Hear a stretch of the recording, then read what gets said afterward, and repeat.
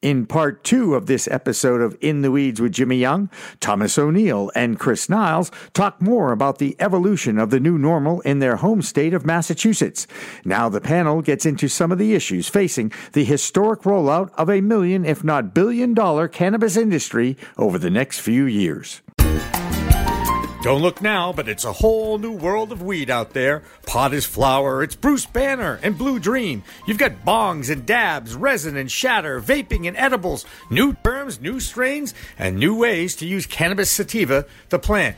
Some just made with CBD, and hemp has minimal THC. There's sativa and indica strains, and 100 chemicals, all legal in 10 states for adult use. There's a lot to get to know. Get used to it, folks, because it's legal in the Bay State and it's not going away. Neither is In the Weeds with Jimmy Young next.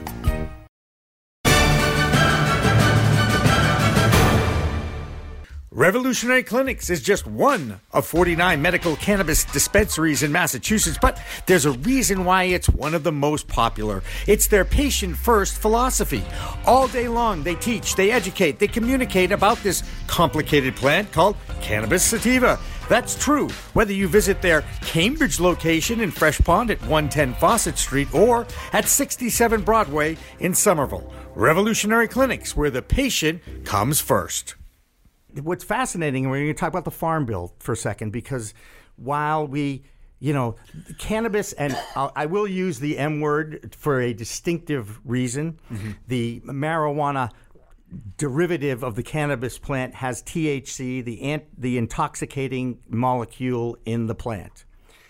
Hemp is under 0.3% THC and is now legal in the United States to grow thanks to the Farm Bill that was passed in December. That's how the CBD thing kind of got in the way here, because it's like, well, can we get CBD through industrial hemp? Yes, you can.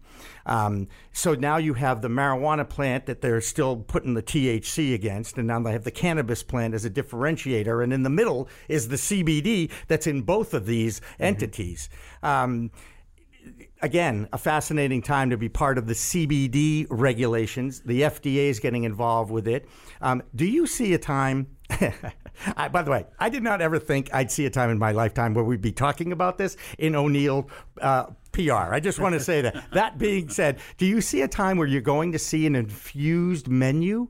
The FDA will actually allow you to put, 5-10 milligrams of CBD into a food item. Do you think that could happen? Come on, guys. I'm putting you on the spot here. I think we'll get there. I think it's going to take some time. I think over the next 5 years, it's going to be, and I think as you pointed out, it's going to be a turbulent time. These next few years, we're banking. There's so many issues, to sort out, and I think it's an exciting time. And I think we'll get there. I think we'll get there on social consumption. But there's still questions about impaired driving. The legislators have questions about. How we work through those kind of concerns, I think, are what are kind of front and center for the legislators. I think that's right. I liken it to the beer industry.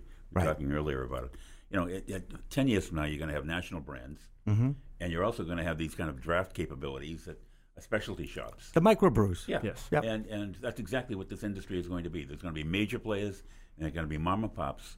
And they're going to differentiate the entire industry. There's the thing about what's going on now, and Massachusetts can learn from what's been going on in California and Oregon right now, because I think they rushed into it. It's a different planet anyway, California, right? I mean, crazy. That being said... That's what they say about us. But we were here first. Just remember, right? Didn't it all begin right here? I'm pretty sure I read my history books. Let's continue the program, Pilgrim. So I guess the point being, I just wonder what's going to happen next with this. Where are we going? What's going to be the next evolution of the new normal? What are we going to see? Is it going to be in the food? Are we going to see it in our drinks? Are we going to be able to buy it off the shelves? And right now they've approved the topical use of it, which, by the way, guys, if you are an athlete and you do work out and you are sore after your workout, I do recommend finding a topical with CBD in it, rubbing it on, and amazingly, the pain goes away. Yeah. It doesn't go away permanently, by the way, but it does go away in that moment in time, and that's a good thing. That being said, that's just one example of using the CBD, the chemical that's in this plant. The cannabis and the cannabis hemp plant and CBD industries are probably going to dwarf the cannabis with THC industry. Probably. You know, and you understand why. I met an individual the other day who said, who came to us. He wanted us to find some regulation opportunities for him in Washington, and it's a little premature, we told him. But what he's doing through technology is tracking all the CBD from around the world to its largest users and needers for distribution purposes. So he's in the IT tracking business for the what is it, CBD and whatever it is. THC. Yep. THC is the intoxicating one, the one that makes you high. And that's what he wants to do. He wants to track it around the world for use. Interesting. And so he becomes a broker through technology. And you know, they're actually talking about cannabis as a commodity traded as a future. Oh, I think that's exactly where you're going. Right. It's going to be a global market. Absolutely. At some point. Absolutely, that's where it's going. And who's going to be the first one? You know, Canada, Uruguay, those are the two nations that people have actually heard of that have legalized this for adult use. This is an adult use product too, Thomas. I'm going to make this point because I do wave this flag of responsible use. Like any adult use product, when you use too much of it or you use it in a somewhat regular basis that it consumes you, it's dangerous. Moderation is the key for both alcohol and for cannabis. And that's why it's a plus 21 product. Yes. But we also know we're human, and everybody likes to push the envelope as a human. I wonder if the cannabis industry will embrace the responsible use like the alcohol industry has been doing over the last 5 to 10 years. Do you see that happening yet? Well, I see it to a point, where it's kind of assumed and taken for granted. And again, we talked earlier about Amsterdam. Mm-hmm. They're now taking the product out of some of these bars, right, where they once sold it, mm-hmm. and that's because the urge for people to kind of travel to Amsterdam to go into a bar to get a joint and to smoke, the cannabis, is kind of a ho-hum situation today. To be very honest with you, right, and that's what I think is going to happen here. Yeah, it's going to be interesting when the social clubs do evolve. I think the Cannabis Control Commission and Steve Hoffman have done a really good job of getting as much information as possible, right. And they really want to come up with a solution. I'm interested. Everybody is kind of waiting to see what that solution is going to be because we have cigar bars. We have hookah bars, mm-hmm. And yet we all understand that we don't want to use a flame inside a building because it can lead to fires. Sure. Right. So there's a public safety issue. So that combination of how it's going to evolve, and you mentioned Amsterdam. Dan Adams from the Globe went over to Amsterdam to do a little research, mm-hmm. I'll admit I've done a little field research myself, okay, just to see what this whole thing's all about. And I do have a medical card. I have horrible arthritis in my fingers and in my neck and in my body because I swear I was an athlete once. I swear I was. Get some CBD. I do every day, okay? Every day with my orange juice and my turmeric. I have this little cocktail that it has nothing to do with alcohol, but it has all this good stuff in it. And that's what I try to drink every day. And it keeps me going. And that's great. You know what? I made it this far. And I made it through today, and that's a good thing.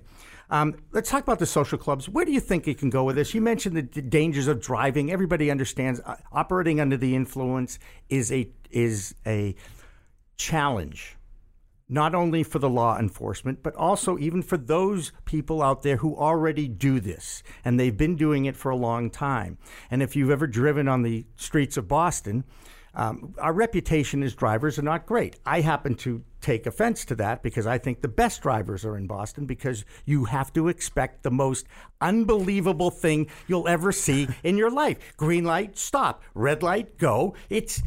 Just expect the unexpected, right? And you're prepared for that. All the time. All the time. Yeah. And that therein lies the rub for me because it's like these people are already out there doing crazy things with their cars mm-hmm. because of their own minds and what's in there in front. Oh no, I just have to drop something off, so I'm going to double park right here. I mean, social clubs.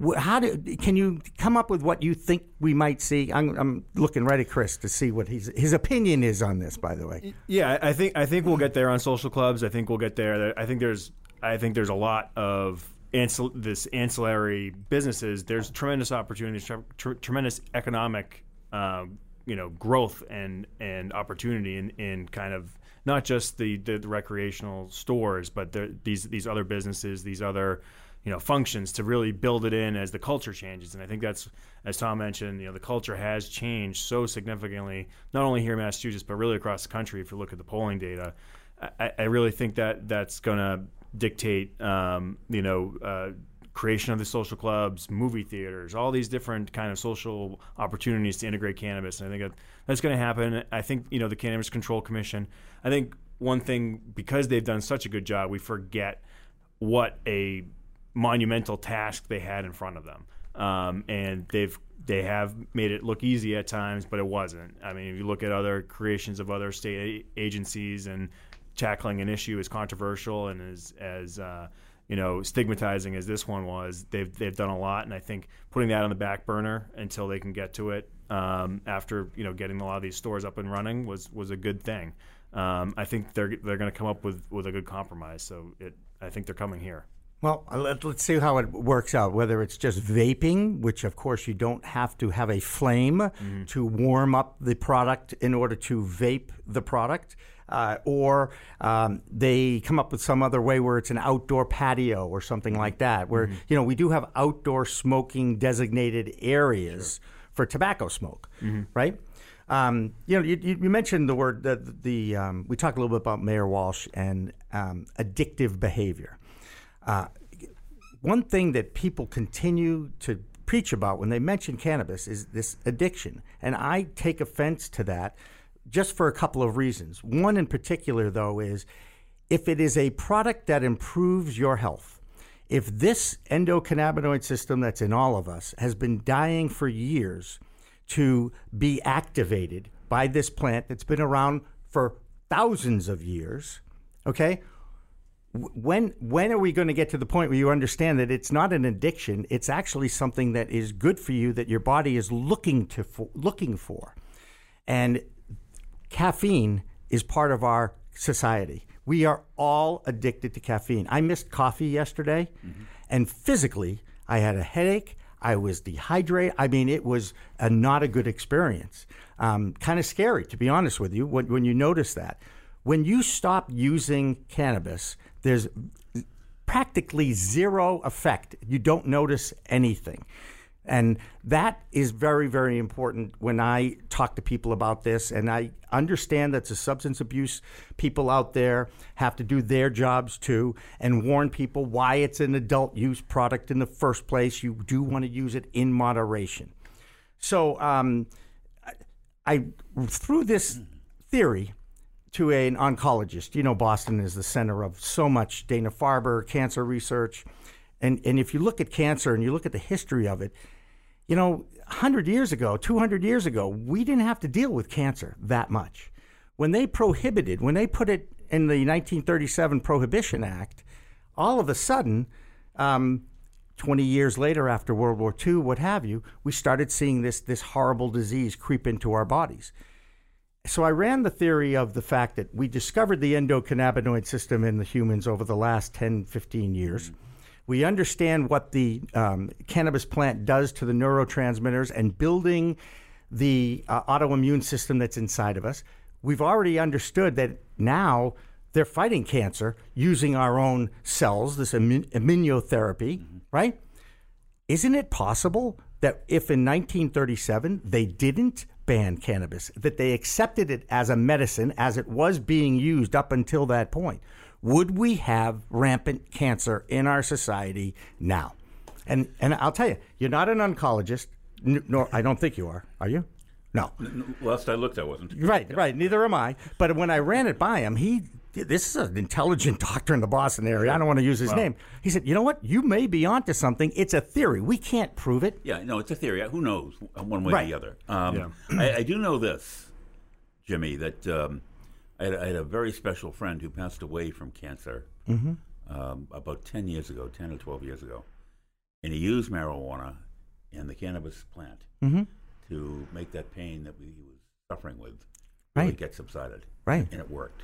Yeah. That much I do know. Yep. Well, you remember Lenny Zakem? Very well. Yeah, me Very too. well. We all do. I mean, and did you know his brother Stuart is the head of the Marijuana Business Association in Manhattan? I had heard that. Yeah, he is. and it doesn't surprise me. No, and MJ Headline News, which is one of his clients, is one of our affiliates on the Pro Cannabis Media Group. That's so great. Meeting Stuart was a thrill, and I said, I think your brother put us together for a reason. I just want to say.